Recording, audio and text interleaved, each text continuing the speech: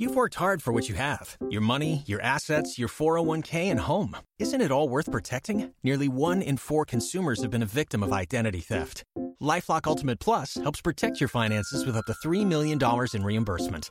LifeLock alerts you to identity threats you might miss. And if your identity is stolen, your dedicated U.S.-based restoration specialist will work to fix it. Let LifeLock help protect what you've worked so hard for. Save 25% off your first year on LifeLock Ultimate Plus at LifeLock.com/aware. Terms apply. Hi, everyone, and welcome to episode 151 of the Professional Book Nerds podcast presented by Overdrive. This is Adam. How's it going, Jill? You weren't expecting me to have you start, were you? You literally... You just pointed at me, and then I'm pretty sure I didn't say all of the syllables in episode, but that's okay. People, they got it. They got it. What's up? Not much. How are you? I'm good. We just got that. We're recording this after a nice long weekend for Labor Day. We did. And I have another long weekend coming up. I have 2 more long weekends in a row coming up. I had a bunch of vacation days, and my wife's, actually, I'll be honest, she wants to take off Monday because Outlander comes back on Sunday. Sure. Mm-hmm. So she's like, well, I'm going to want to drink a bunch of wine to watch Outlander, and I'm not going to do that with her, but I was like, well, I'll take off Monday.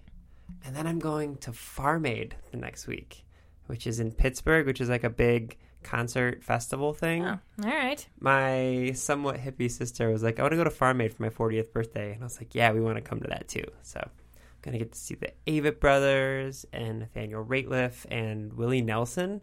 Not a huge Willie Nelson fan, but I'm kind of excited to get to say I've seen Willie Nelson live. That's true. Yeah. All right. So I have lots of long weekends coming up. That's nothing to do with books, but how was your long weekend? It was fine. I was out of town for a family wedding. So that was nice. That's always fun. So I didn't get to be a part of this episode, and I'm kind of salty about it. So tell everyone what you did. So we brought back our good librarian friend, Nancy Pearl. We didn't bring her back. Okay. You brought her back because I didn't get to be a part of this one. Sorry, go ahead. So last time she was on, she was talking about her book that is coming out soon. And on this episode, though, she gave us some book recommendations. I thought it was a weird way of saying it. Book recommendations. It's okay, neither of us can speak. It's fine. So she offers 4 book recommendations. There's 3 fiction books and 1 nonfiction book. And we are hoping to make this a regular thing. I cannot talk today. So yeah, hopefully we will have more Nancy Pearl book recommendations in the future. We're actually pretty excited. She's coming to Cleveland. She is coming to Cleveland in October. Yeah, and so it sounds like we're going to get to bring her into our offices.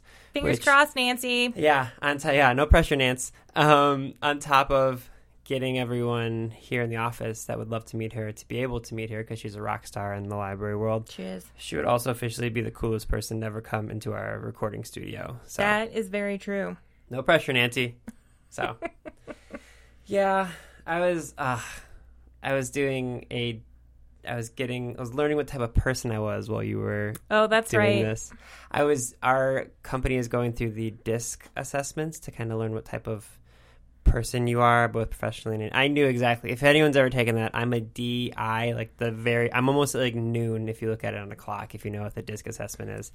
It will make sense. So I'm giving him very weird looks. It'll make sense for people who have taken it before, and it basically means that I'm super outgoing and loud and like to talk, and that more or less. Sounds accurate. Yeah. So I had to do that. Oh, you get to talk on Nancy Pearl. Whatever. I'm still salty about this. It's fine. If people want to get a hold of us, Jill, how can they do that?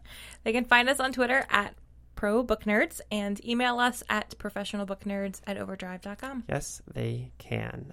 Anything else people should know about before they get to hear you and Nancy chat?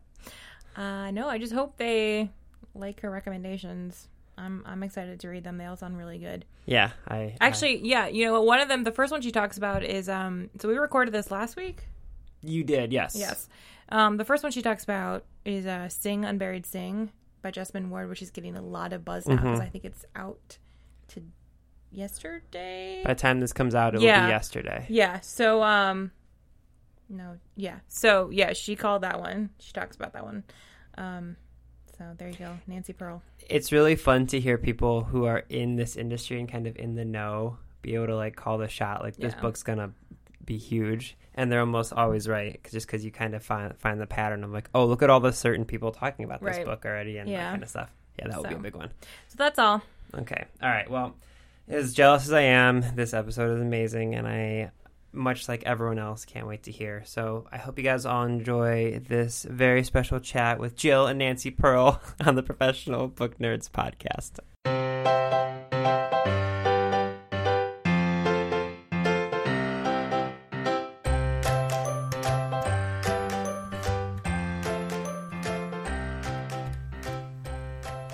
Hi, everyone, and welcome to this week's episode of the Professional Book Nerds podcast, presented by Overdrive. This is Jill, and with me today I have our good friend Nancy Pearl. Hi, Nancy. Hi, how are you? I'm good. How are you? Very well. Very, very well. Thank you. Good. So today is kind of a special episode because we are getting some book recommendations from America's favorite librarian, which would be you. So I'm excited to see what you have up for us. So, how about we just kind of dive in and you tell us what books you're really excited to be sharing with us today?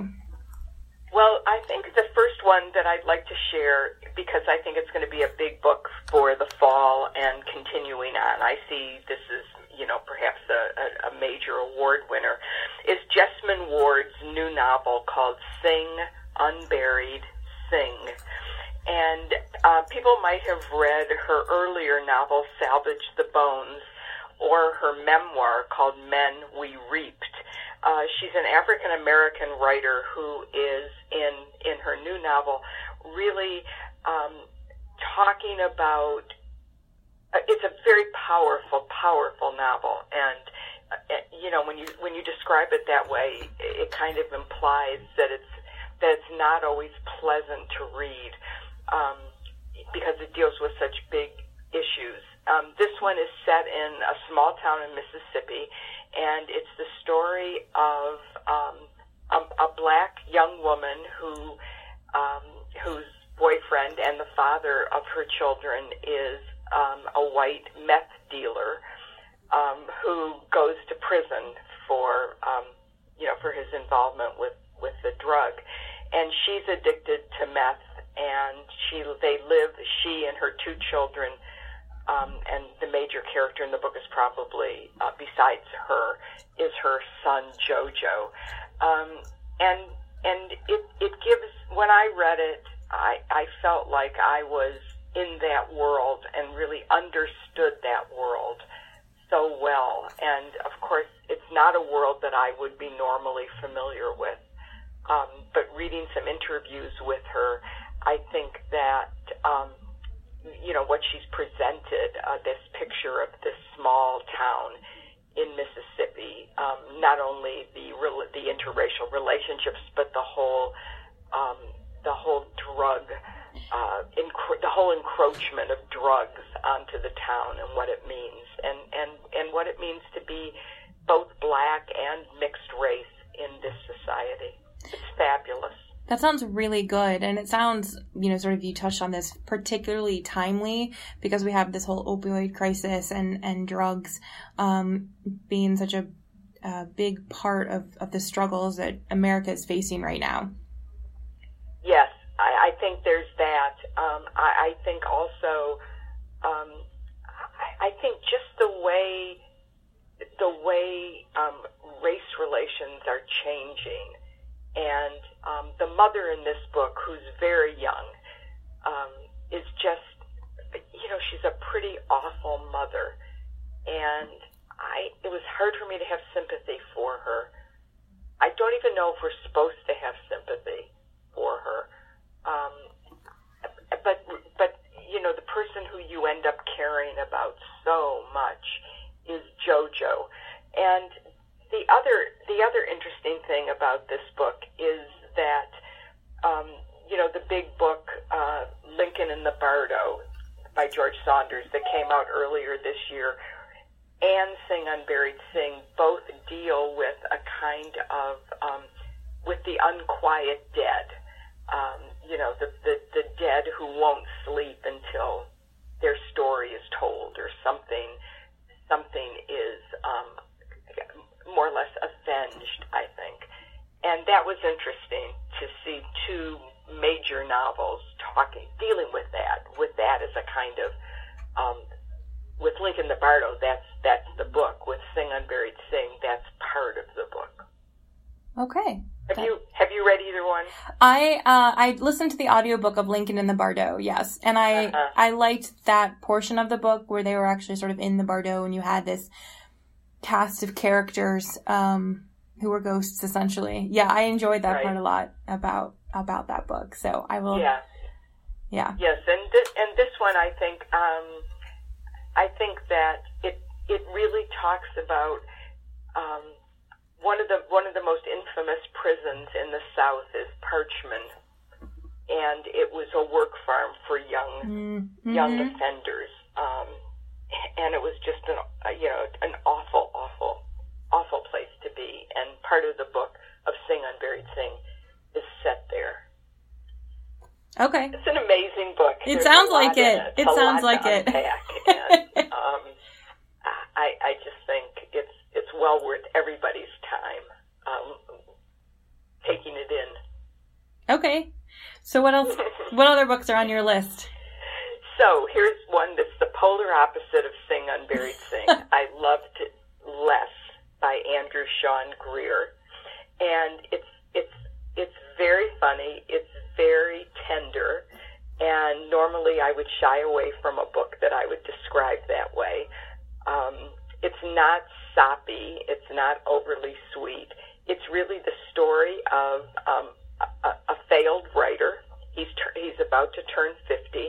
His young boyfriend has married another man, and rather than go to the wedding or hang around even in the same town, the author, who is Arthur Less, Arthur decides that he's just going to accept every invitation to speak wherever it's from, anything that comes his way, to invite him to be a guest lecturer or to speak at a writer's conference.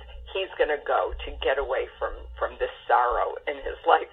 And so he travels to places as disparate as Italy and India, and has just kind of adventures because he's not so good at dealing with the everydayness of life, lost luggage and various things like that.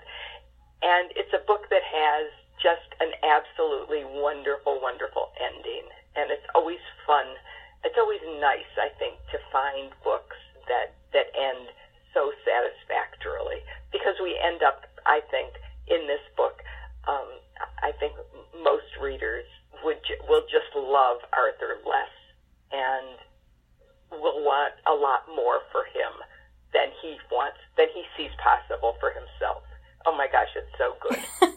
I sort of like the idea of having this, thing happen in your life and trying to maybe want to escape it and end up on some adventures. That sounds like fun, actually. Aside from the whole thing happening to start it, but yeah, right. And it's great. It's great fun. The writing is just wonderful. Andrew Sean Greer, I've been a fan of his just for years and years and years, and actually interviewed him for this book, for my TV show, and then we both were aware that we had I had interviewed him years and years ago for his novel The Confessions of Max Tivoli, which is about a man who lives his life backwards. So I do think the cover of Andrew Sean Greer's book is terrific, and the whole book itself is just a really winning proposition. Gosh, I highly recommend this book. Excellent. Anything else? The other one that I'm in the middle of now and just really think is fabulous is a collection of